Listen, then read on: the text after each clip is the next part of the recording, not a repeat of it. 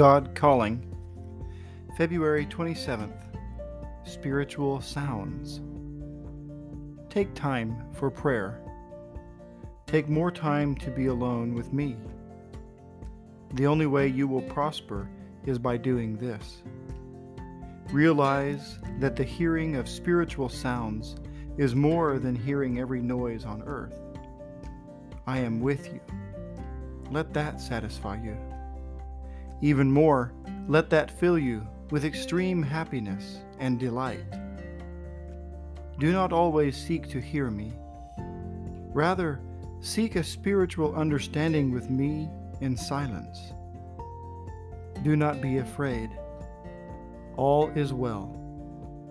Think a lot about what I did as well as what I said.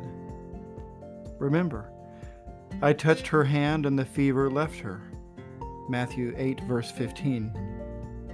Not many words, just a moment's contact, and all fever left her. She was well, whole, and calm. She arose and served them. Matthew 8, verse 15. My touch is still a potent healer. Just feel that touch. Sense my presence. And the fever, the frenzy of work and worry and fear, just melt into nothingness. And health, joy, and peace take their place. Amen.